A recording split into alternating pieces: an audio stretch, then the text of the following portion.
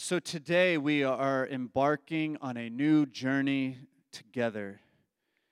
A fairly ambitious, and I have to warn you, a possibly dangerous journey. We will all need to be prepared because it will likely be challenging, possibly mind-bending, and maybe even life-changing. This journey might bring up memories from your past, some good and maybe some not so good. This journey might upset our basic understandings of life and death and heaven and hell and good and evil. And I don't want to go on this journey alone, so will you all go with me? I don't even know what it is, and I got a yes. I imagine some of you might want to know what this perilous, challenging, and difficult journey is. What is this journey that I speak of? Well, we are going to study the book of Romans in the Bible. If you thought 1 Peter was challenging, then you might want to prepare yourself for Romans. I took a seminary course at Asbury on the book of Romans, and I still did not understand it when I was done with the seminary course. And I even got an A, and I did not have any idea what Romans was about. I was at the Kentucky annual conference for the United Methodist this past week, and I told a few pastors that we were going to begin a long series on the book of Romans. And every single one of them looked at me and said, "Really?" They all seemed concerned for me, perhaps thinking I'm making a big mistake. Maybe I am making a mistake. I'm not sure. But I don't think so. Honestly, I've never really liked the book of Romans, just to be honest with you. And just that fact is enough reason for me to want to study it. In the past, I've found that when I dislike certain books of the Bible, it's not really because there's something wrong with the book in the Bible. It's because I lack understanding of the book in the Bible. 1 Peter was an example of a book that I didn't really like all that much until I studied it, and I've grown to love 1 Peter because I feel like I get it a little more. I understand why Peter wrote that particular letter. Perhaps if we gain some more understanding of Romans, we may grow to appreciate it more. I'll tell you one of the reasons I've never really liked the book of Romans all that much is because I have some history with this book. Any of y'all got history with the book of Romans in the Bible? I got some hands that went up very quickly, very quickly. Some of y'all may not. That's great. You don't need to. I don't want y'all to have a bad history with Romans. But I've got some history there. I've shared this before with some of you all, but I'll share a quick story with you of one of my experiences with Romans. When I was in college, I volunteered to be an altar minister at the Ichthus Music Festival that was out in Wilmore. Now, the altar ministers basically would pray with folks after the altar calls at the nightly speakers that they would have. And you would be in a tent, and there would be a long flood of people that would come to get prayer after they heard the message. And so I wanted a free ticket to Ichthus, and altar ministers got a free ticket. And I also wanted to share Jesus with people, so it was a win-win for me, right? And so the only requirement was that we attend a training, and it was at Asbury Seminary, and we attended an altar minister training before the festival started. Now, the bulk of the training was focused on kind of how they thought we should lead someone to Christ. Now, I was not the kind of person growing up that would just go tell somebody about Jesus. I wasn't like someone who witnessed a lot, or I remember in college they had this thing where you would go out and you'd do like street witnessing, and you would just go talk to random people on the street about Jesus. Never participated. I went once and I just walked around the whole time by myself and didn't talk to anybody because I was like kind of terrified by the thought of that. What would I say, right? Would it be awkward? I actually thought, am I like cool enough? Will people think I'm cool enough and want to know Jesus because I'm cool? Like, it's so backwards thinking, right? That's not how we ought to think. But these are the questions I had, and they worried me. And so the training made me feel a lot better because apparently there was a formula for getting someone saved, and it was all found in the book of Romans, apparently. So the formula for getting someone saved that they were focused on has become known as the Romans road to salvation. Have y'all heard of this? It's clever because the Romans were known for their roads, and so it's like the Romans' road to it's really good. But the basic gist of it is this. All have sinned. There's that passage, all have sinned, all fall short of the glory of God. The penalty for sin is death. It says the wages of sin is death. Christ died while sinless, taking on our punishment on himself. And so if you confess Jesus as your Lord and Savior with your mouth, that he died for your sins, then you're going to inherit eternal life and not death. You won't get that punishment that you deserve. Now, I was taking good notes at the training, and I left the room a little nervous, but I was excited at the thought that I could play a role in saving someone from hell and leading them to eternal life with Jesus. I was ready to walk that Romans road with anybody who showed up at that tent. So Ichthus finally arrived. I heard some good music that day at the festival, and then evening came. And I was scheduled that night to be an altar minister when this guy named Louis Giglio was speaking. Do y'all know who this guy is? He was part of like the Passion Worship movement. And I'll tell you, he is a really good speaker, really good speaker. And amazing preacher. I mean, that night I was impacted by his message. He made following Jesus sound really compelling to me. And I was already a Christian, but I was very impacted by it. His message, I remember part of his message. It was about the Apostle Paul, actually, who wrote the book of Romans. And he spoke about Paul's just radical commitment to the gospel. And he talked about all the trials and difficulties and suffering and persecution that Paul faced. And he showed us that Paul still went through it and had this purpose and meaning and courage in his life. And I never had a lot of courage in my life growing up, and so it inspired me and challenged me to want to be like Paul and follow closely after Jesus in this way. And so at the end of the message, he invited everyone who wanted to follow Jesus to go to the prayer tent and surrender their lives to the way of Christ.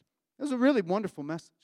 And so I had to leave a little early. I went to the tent, and I was waiting there, and I saw a massive line of people coming back to the tent. And I was getting nervous because I'm like, oh, okay, this is getting real. I'm trying to remember. I'm looking through Romans 3. I started there and was reading the Romans Road thing. Am I going to be able to do this? Now, all these people came, and as my turn came, I was assigned to pray with a young man that was about my age. He was a college kid, and he had responded to what I believe was the Spirit stirring in his heart. I saw it, and I felt it when he came and spoke to me. He shared with me that he just wanted purpose in his life. He saw that this way of Jesus was a way that would lead to peace and life and meaning in his life, and he wanted that as a part of his life now. He wanted to follow Jesus. So I opened my book, my Bible, to Romans 3, and I said, all have sinned and all fall short of the glory of God. I told him that the wages of sin is death, and then I talked about this great chasm between him and God, and Jesus built a bridge that's going to connect him to God, and now he doesn't have to go to hell anymore, but he can go to heaven if he just prays the sinner's prayer. And I said, all right, bow your head and pray after me. And I said a line, he would say a line, and he wasn't really into it, and we were praying this prayer together. And all sounds good, right? But I noticed as I was going through this with him that it was not connecting with him at all. There was a disconnect happening, a major disconnect. When we prayed the prayer, he barely said what I said out. I mean, I was so nervous and stressed because I'm like, this isn't working. I was given the formula and it's not working. What is happening here? And after he left, I honestly felt defeated, and I think I signed up for the next day. I just didn't go because I just felt so bad, this isn't working, and I felt like I'd messed up everything, and I wasn't sure why. Now, as I've reflected back on that experience, there was a lot of layers of stuff going on with that kind of way of kind of leading people to follow Jesus. But as I've reflected on it, I think I have a little insight about what might have been going on there. This young man came to the tent, and he wanted to follow Jesus now, in this life. He wanted meaning and purpose now, in this life, in the here and now. And all I did was offer him a way to get out of hell and go to heaven. He was searching for a gospel that had power for this life, And I only offered him a gospel that assured him of an afterlife. And it just did not connect. This is the main reason I've never liked Romans, because I've always assumed that Romans is just how I, as an individual, can find personal salvation and get into hell. It's kind of like how you do the thing so you can be saved from going to hell, and you can have this assurance that you're with Jesus forever in heaven.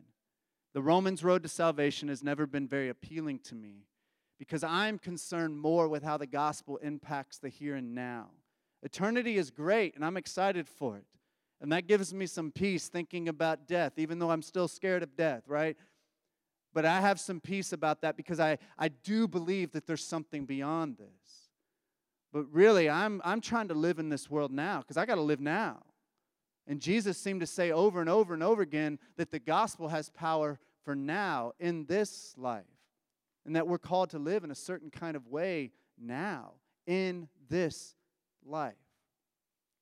And so given my history with Romans, when I saw that the lectionary spends many weeks in Romans this summer, I figured it might be a good idea for us to spend some time studying this book. This is how I like to approach preaching. If there's something I need to dig into, then I'm like, well, let's just do it, right? And hopefully y'all are willing to go on that journey. And I also think about if y'all are having questions, and this comes up all the time.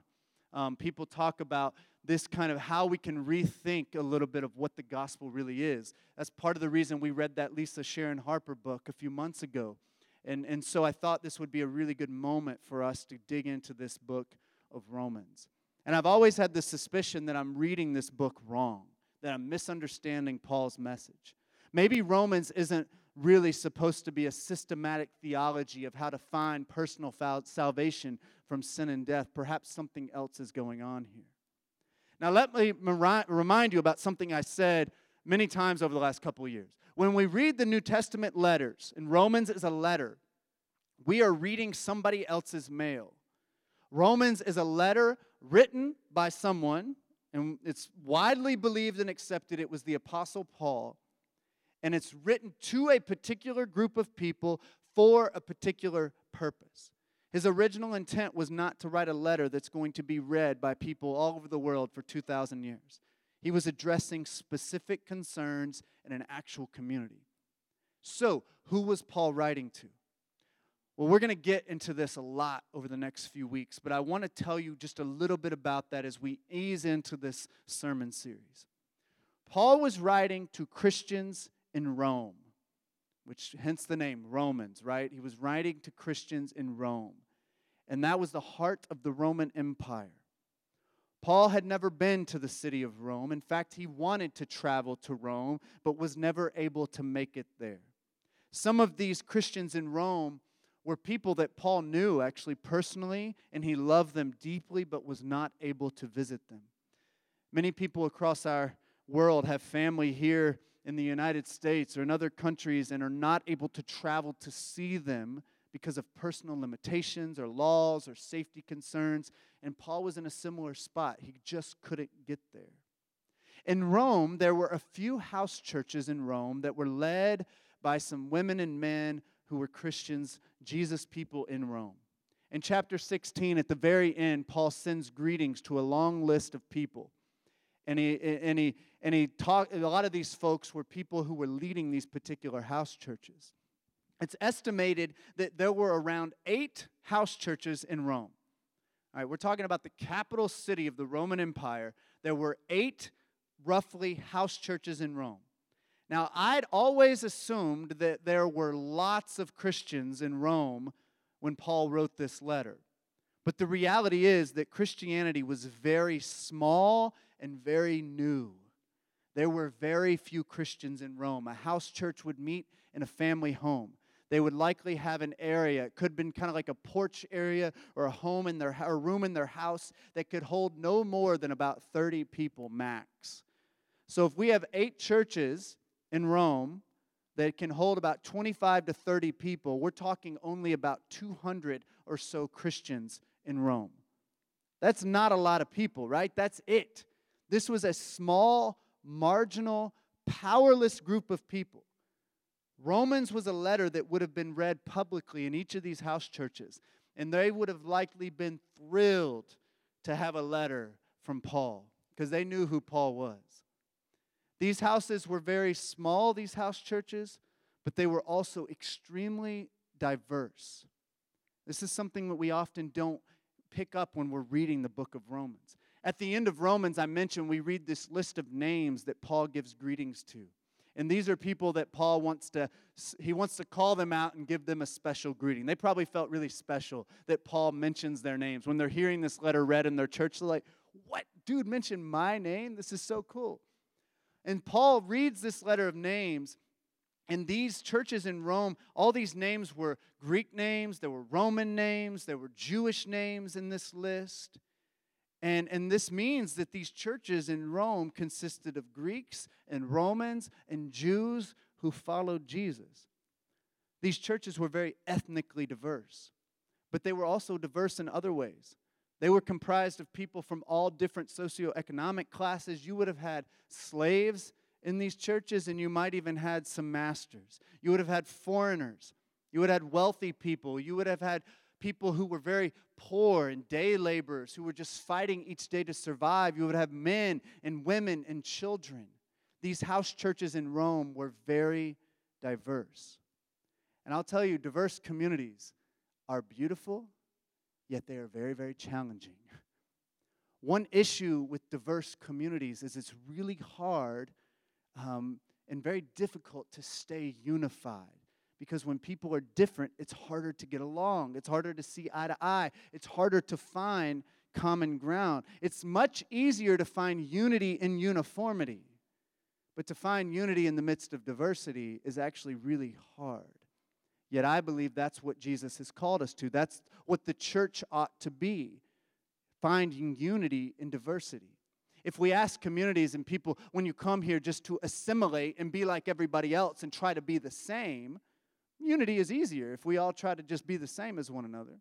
But our faith teaches us to celebrate our differences, to celebrate our uniqueness, and seek to find unity while we maintain our diversity. We talked a little bit about this on Pentecost. These churches in Rome would have faced challenges just because they were all so different. There were power dynamics at play because there were people in these churches who were used to having lots of power, and there were people who were powerless and had no power in these churches. Yet the gospel said everybody was equal. This would have created challenges. There were people that had ethnic differences. There was gender diversity. There were people who had resources. There were some who didn't have resources. And they believed in equality and mutuality, and sharing leadership responsibilities, sharing decision making. You can just imagine that this would create challenges. How are we going to come together and find a common purpose and a common mission? There were even different religious beliefs and spiritual practices in these churches. There were Jews who interpreted their Jewish scriptures differently from one another. There wasn't even a shared understanding of morality and ethics. What is ethical and what is not? There were so many factors at play that made staying unified very difficult. Finding unity and diversity is really challenging. But in this particular time in Rome, these churches were facing a specific, unique challenge that made it even harder for them to stay unified.